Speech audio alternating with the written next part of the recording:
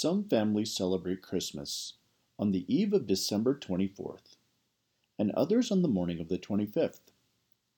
Recently, I discovered that my family had the whole world beat, as we often celebrated Christmas on the eve of December 22nd.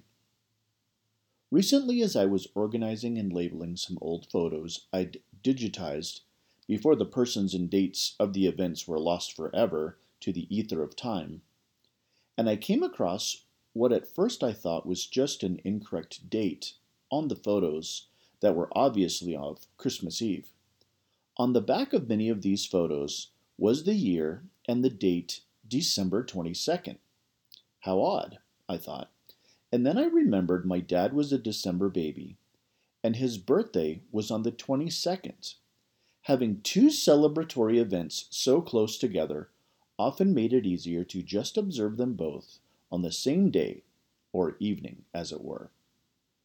I'm sure my dad endured a lifetime of getting screwed on both birthday and Christmas gifts, as I'll bet no one bought him double the gifts to correctly celebrate both occasions.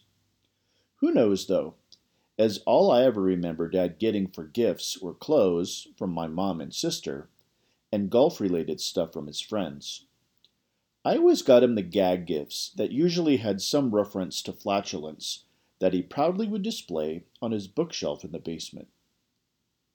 This year will be the 25th Christmas I've not spent with my dad, as he passed away in 1996.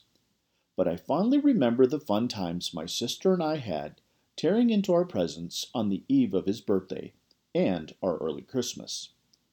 I love you, Dad and Mom. She passed away in 2016, and miss you both, especially during this time of year. If you still have your mom and dad to enjoy during this time of year, go and give them a special hug and let them know that you love them. God bless you all, and as I remember my earthly dad's birthday/Christmas this year, take a moment to remember our Father God's birthday Christmas as well, and welcome Jesus into your hearts and homes. Merry Christmas, everyone.